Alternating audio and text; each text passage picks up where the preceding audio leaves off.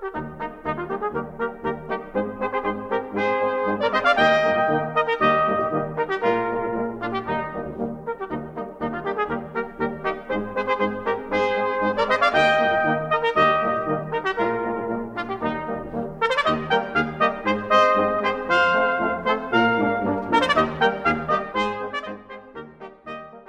right, we are back. As mentioned at the top of the program, we're going to get a little help from our friends in this segment. And one of our best pals here, my wingman in the last couple of pledge drives, is KDVS's own Ed Martin. And welcome back to Radio Parallax, Ed.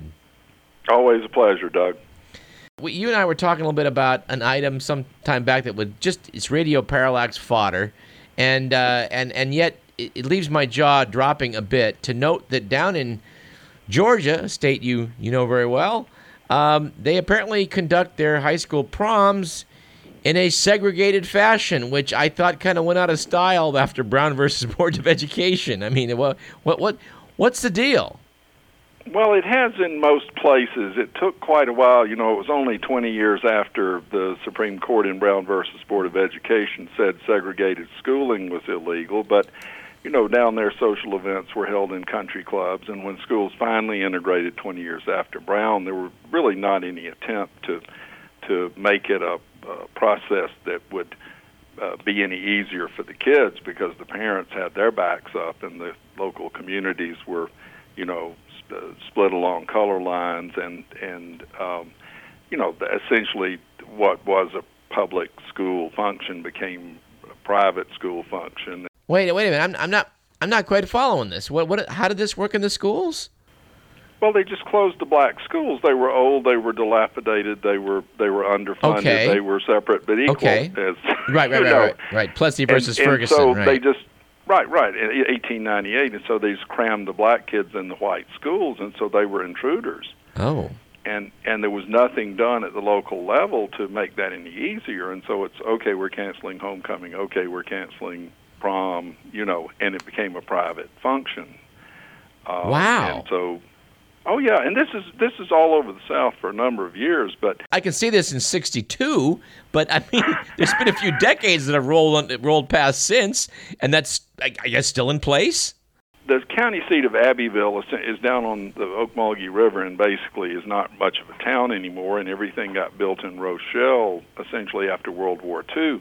When I went to school, off to school, many years ago, my classmates were the children of prosperous farmers in all these little county seats. And that whole class has basically disappeared.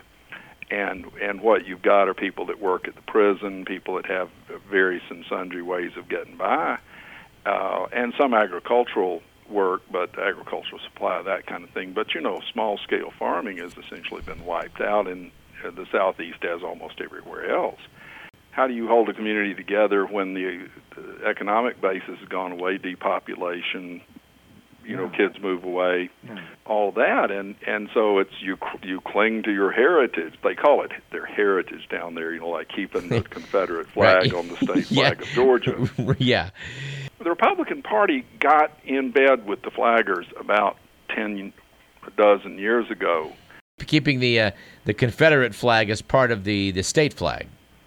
Right, and because Governor Roy Barnes, the last Democratic governor, engineered a change in the flag that got the flag off of it, because people were saying we're not having conventions in Atlanta because you've got the Confederate battle flag. I remember that, on your state flag. Uh-huh. And so he a very sharp trial lawyer, finessed a compromise, drove the flaggers, as they came to be called, crazy, and they said, we want the flag back. And so a veterinarian, Sonny Dupree, who had been a Democrat and bailed for the Republicans, ran pandering to the flaggers. Once he got in, he didn't do anything for them. He just changed the flag to something that was innocuous and it got their votes anyway. I mean, that had been going on, you know, since Goldwater. I mean, the South, you know, as Lyndon Johnson said, went Republican when he signed the Voting Rights Act. You know, he said we lost it for a generation, and now they've lost it for, you know, nearly 50 years now. As we're talking, I'm pulling up the Georgia flag from the web and looking at it, and yeah, they've got the historical Georgia flag, which pretty much is the stars and bars with the state motto next to it. That's pretty much the Confederate flag. It's a very charged situation subject. I mean, they cling to that stuff out in the country. I mean, I was raised in Macon, Georgia, one of the capitals of the lost cause. The great lost cause of the Confederacy, and that stuff's still alive and well in places where you don't have a lot else to cling to. But anyway, in 2010, finally every elected statewide office became Republican, and completely consolidated their grip on the state government. Yeah. And the part we're getting to, of course, is the kids at Wilcox County High School said, we want to have an integrated prom. And they did, 2 weeks after the white prom. And half the student body showed up, and everybody was happy and had a good time. But it's still really controversial. You read the comments to the online articles, and there are people saying, "Oh no, everybody wants to keep to themselves." You need to understand. Wow. And the governor stepped forward and said, "I think it's a private matter." Oh yeah, they said, "Well, Governor, what do you think about this?" And the governor said, "Well, these leftists are just stalking horses for the Democratic Party, and we're not going to say it's good if anybody that's connected to the Democratic Party says it's good." Now, the superintendent says, this has been dumb to have this all these years. We're going to see if we can have an integrated prom next year as a school matter. And the governor of Georgia, in his august wisdom, cannot support that effort. Holy mackerel. It's just astounding. Essentially they have an objectively racist political strategy, which is to destroy the urban centers and, take over the ones they can. Essentially, make it a one-party state. I remember a bumper sticker 30 years ago said, "Why not a Baptist state?" Wow! Here we're going to have a one-party Republican rule, and it's so weird. In the wake of the Reconstruction, the wake of the Civil War, the Republicans came in, gave blacks voting rights, put them in office in some instances, and when they cut a deal in the 1876 election to kind of let the South go back to the way they wanted to run things, that was the way it was. And the Democratic Party really was the only party in almost all the Confederate states. And it's so weird that a generation later we've seen a complete flip to where it's the Republican Party that's basically the old Confederacy. Really quite bizarre. Barry Goldwater, he voted against the Civil Rights Act. Sure he did, yeah. He had Robert Bork and William Rehnquist, really well-known names in federal judicial history, write his memos about how to say the Civil Rights Act was a bad thing and pretend it wasn't a racist decision. The people don't know that, but he's got a very sordid past, or he had a very sordid past, yeah. Prom night in Mississippi, Charleston, Mississippi, just a few years ago, Morgan Freeman, who had gone to the high school, said, "If y'all will have an integrated prom, I will pay for it." Yeah? 20 years after Brown, they finally integrate the schools. They close the black schools. The black kids are intruders in the white schools. They do nothing to lessen the tension. And, this sort of thing continued for a number of years. But, I mean, it's, this is 60 years later, and they still are, suffering their intransigence. I mean, I keep saying if you pick a civil war and lose it, it's really bad for your ability to, get along. That never pans out. But...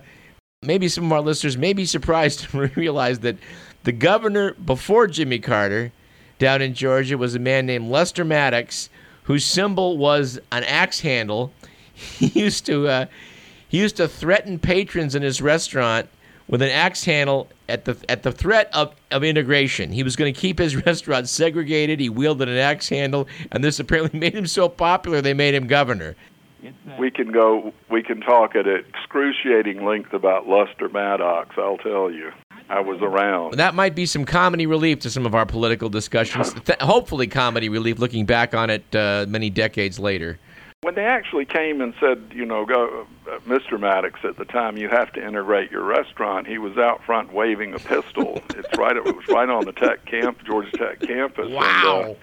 Oh yeah, them was the days. But we have pretty fascinating stuff here, but it's sort of Baroque down home, and you do have to kind of shake your head and marvel. But the students and the community realized if they were going to do this, they were going to have to bring in the national media to look and say, "You guys are dopes," and they did, and so it happened. And I like to think we'll move forward now because, kids, like they say, we're in class together, we're friends, we're on Facebook together, we don't have any reason not to go to dance, and we can learn to dance to each other's music, I should think. No. Well, there's stories all over America, but the ones in the South that go back a ways. The bumper sticker used to say, "Forget hell." Forget we lost? Hell no. Anyway, thanks so much, Doug. All right, Ed, thanks. Thank you, sir. Yeah. All right, let's go with one final item, not necessarily the most upbeat item, but I think we should talk about anyway. Piece I've been holding on to from March 16th from the Tribune Washington Bureau by Ken Dilanian and Brian Bennett notes that the CIA has got its sights set on Syrian radicals. He notes the CIA is secretly targeting Islamic extremists in Syria for possible lethal drone strikes as part of a contingency plan to protect the U.S. and its allies in the event the turmoil there worsens, say U.S. officials. While the president has not authorized drone missile strikes in Syria, and reportedly none are under consideration, the CIA is assembling detailed dossiers on key militants to give the White House both lethal and non-lethal options. We need to ask the question of who is fueling this turmoil in Syria, and I think that, I just have a guess to make that the CIA may have had a hand in this so far. And, of course, Israel jumped into this and launched some strikes against some Syrian positions, claiming it had something to do with Hezbollah on the Iranians. But doggone it, we have absolutely no time to get into all of that today. But fortunately, next week's another show, and we'll have one on a regular basis. In fact, every Thursday for at least the foreseeable future, so we'll hopefully get into it then. Our thanks to Ed Martin for joining us today. This program was produced by Edward McMillan.